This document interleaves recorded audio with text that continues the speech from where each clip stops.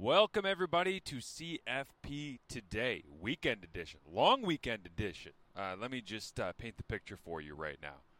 The mobile CFP studio, also known as my car, on my way to the airport.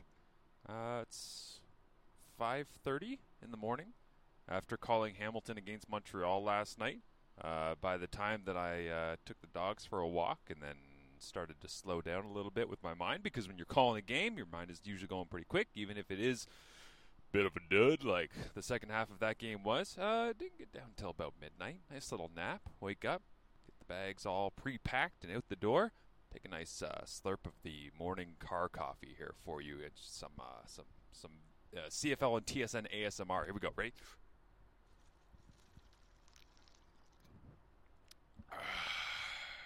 Iced coffee guy, especially in the summer. All right, this edition of CFP Today, just wanted to kind of tee up essentially what's happening between Ottawa and Saskatchewan, but also look back at last night in the game that I did with Dwayne Ford. Montreal, I think, is a team that is dangerous in the playoffs if they are able to put it together, because they've got just enough, I think, offensive firepower to make big plays. And the more I see them kind of evolving throughout the year, and this is the thing that a lot of the time goes below the radar, is it's really not about Toronto starting 6-0. It's really not about teams being able to set a tone or define their play style, or it's about how your play style evolves throughout the year. It's the thing I always enjoy watching the most, whether that's statistical tendencies or regressions to the mean or teams that really surge forward, whatever it might be. Montreal, to me, going into last night, I had a couple of people ask me, hey, who do you think's going to win? Who do you think's going to win? And I said, Montreal. And a big part of that is not just that Bo Levi Mitchell being out and back on the 6-game injured list after the lower right leg fracture. That was, if you want my thoughts on that, you can go back in the old CFP Today timeline here. But Taylor Powell, to me, they say a lot of nice things about him. He feels very much like a lot of other quarterbacks that have come and gone in the Canadian Football League, where it's like, yeah, I'm new here, and I have to play, and I'm going to do my damn best, and he is.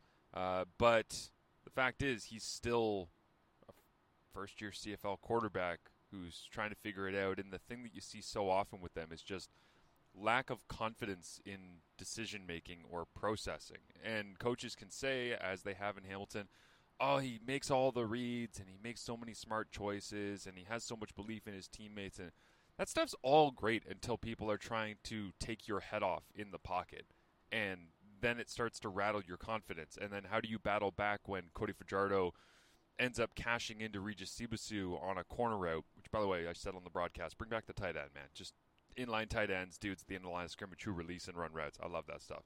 I know it's not really the CFL game, but I still love that stuff. I will always love that stuff. It's the same as I always talk about fullbacks and how useful they are. Just blocking schemes and multiplicity, and Montreal does that right. So when I see Regis Sibusu cashing in from Cody Fajardo and the way that impacts the game, it's like, okay, ding, ding, ding, answer the bell. You going to get up and go for the next round, or you just going to kind of sit there and run the football a couple of times and throw a check down? And the real truth of the CFL is that when a team gets up, they are in absolute control of dictating what the game is going to look like for the remainder of the game. That is just straight up the truth. It's whether it's run-pass percentages or the way that the defense is able to play. Do they sit back? Do they allow those yards after beatdown that Matt Dunnigan always talks about, but they really don't hurt themselves? And when you have a close game in the CFL, like we did last night, right? Low scoring. I think Orlando Steinauer called it a baseball score game in his post-game press conference. When you have that, you have a couple of things that need to happen in order for the team that's behind to fight back in. And this is something that we've seen from the Ottawa Red Blacks a couple of times over the last month or so. You need to have the team from behind be willing to take risks. That is the first thing. You have to be willing to take risks, but not dumb risks, not throw it up into triple coverage and hope. You need to have the team that is behind take smart, educated risks and off-schedule risks. That means quarterback rolls to the right. He's looking down the field. Does he take a home run shot? And if he does, is it going to be with confidence, or is it just, I don't know, we're trailing, let me just flick this up into the air and see what happens? Because that's kind of been Taylor Cornelius' thing at various points throughout his time at Edmonton is, I don't know, we're behind, whatever, let's see if this one works. And so I am wondering as I'm watching that game last night, does Taylor Powell have that in him? And to be fair, only his second career start in the Canadian Football League. I don't think it was necessarily required for him to show that, but it certainly would have made things better. So that's the first thing. You have to be able to show risks. You have to take smart risks. You have to kind of validate those with your decision making, and you have to make big plays. The second thing is you have to make at least one play, and this isn't not a scientific or an analytical way of looking at this, but this is just how I feel about games like last night. You have to make at least one play that you just should not be able to make. Be that a big punt return where the returner goes crazy and makes everybody miss. Be that a defensive play where it's second down and the opposing quarterback decides to pull it on a zone read and you force a fumble and recover it and give your team great field position. In order to get back into a game, especially with a young quarterback, you have to have one of your other supporting units make a play that you just should not be able to make, to turn the tide, to get the ball back. And Hamilton not only didn't do that, they actually went the opposite way. Some of the plays I think that they should have had in that ball game against Montreal down the stretch, they just kind of hurt themselves, be it through penalty or otherwise. So the game unfolded the way that it did. Hamilton goes into a bye week. They'll have to, it's the old adage of reviewing everything we do and let's break it down. And here's the facts about Hamilton. They're hosting the Grey Cup this year.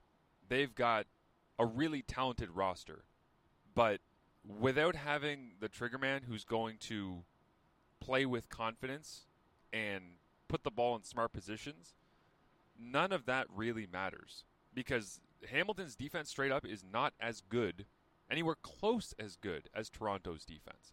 I think Ottawa's defense is actually better than Hamilton's defense. I think the only team you might be able to say gives up too many big plays and in the big picture might be kind of toe-to-toe with Hamilton is Montreal, despite the fact that we saw them head-to-head last night, and the Montreal defense certainly got the better of the young quarterback.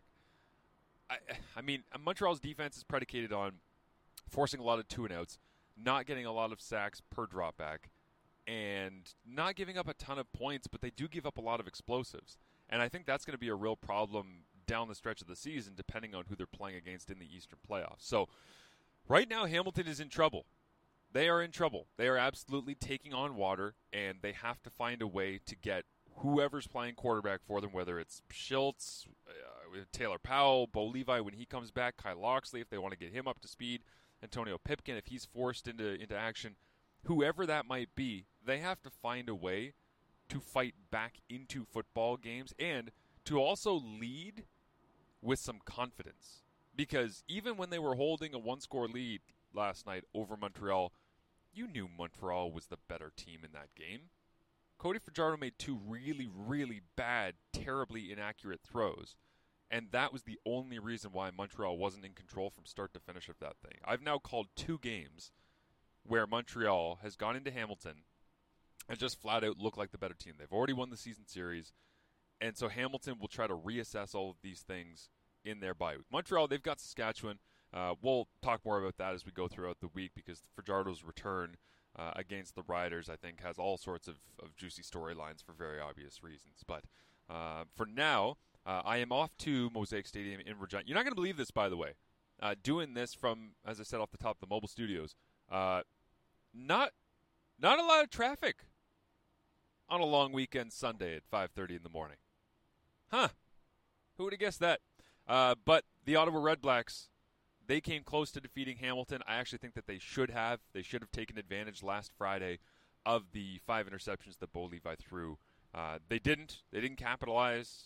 I think Dustin Crum has a real opportunity to show that he wasn't just a two-game, fun story that really doesn't mean anything. He could actually go into Mosaic and use his legs a little bit and quiet the crowd on a long weekend Sunday night. That would that would go a long way to people not just going, it was just a fun fourth quarter against Winnipeg and then a fun comeback against the Calgary Stampeders on the road. I would love to see the Ottawa Redblacks come out and play in the first quarter or the second or the third like they have in the fourth. I think that's the biggest thing that I'm looking forward to in this game is just seeing, do they play hard for him the entire game, or do they play hard for him because he makes them believe in the fourth quarter that they can come back? Because playing from behind is exhausting. Not just for fans who are sitting at home and just their hearts are stopping every time that Crum is trying to find Nate Bahar on a 2-point conversion. Which, by the way, I actually should have done a little mini podcast on Nate Bahar, the conversation that I had with him at the end of the Ottawa-Hamilton game last Friday, where he basically ran the same little option route where he decided to break in, and it was knocked down by Casey Sales of the Hamilton Tiger Cats, and that was essentially the end of the ball game, and then Bo Levi broke his leg. But I said to Nate afterwards, man, you gotta have more than just like in or out in terms of an option route. And I wonder whether or not Ottawa has worked on expanding some of their goal line 2-point conversion type setups, because it's pretty predictable if you go back and watch the film of what they've run. And Kahari Jones is not a very predictable guy. He believes in just guys getting open, but he also knows that he can certainly help by scheming people open. So I would expect in this one, if it comes down to third down passing situation, goal to go situation, 2-point conversion situation, that there's going to be something different than Nate Bahar on an option route or a fade to the back of the end zone from one of the slot receivers, because that's kind of been like the two. Listen, this dude, Dustin Crum, is pretty smart. I think we've talked about that enough on the broadcast. His degree, where he's from, his educational background. I think he can handle more than 2 plays in those situations. But he has enjoyed, he said this week, being able to actually get his feet on the ground for longer than what felt like 2-3 days. He actually had a full week of practice. Actually had a chance to talk to some of his teammates and to work through some of the issues that they've had offensively. Does that mean anything when it comes to their passing efficiency numbers going into this game? Remains to be seen, but it should be a fun environment at Mosaic. Thanks for listening to CFP Today. Thanks, as always, to our good friends over at Fox 40 for hanging out and having some fun with us here on the podcast.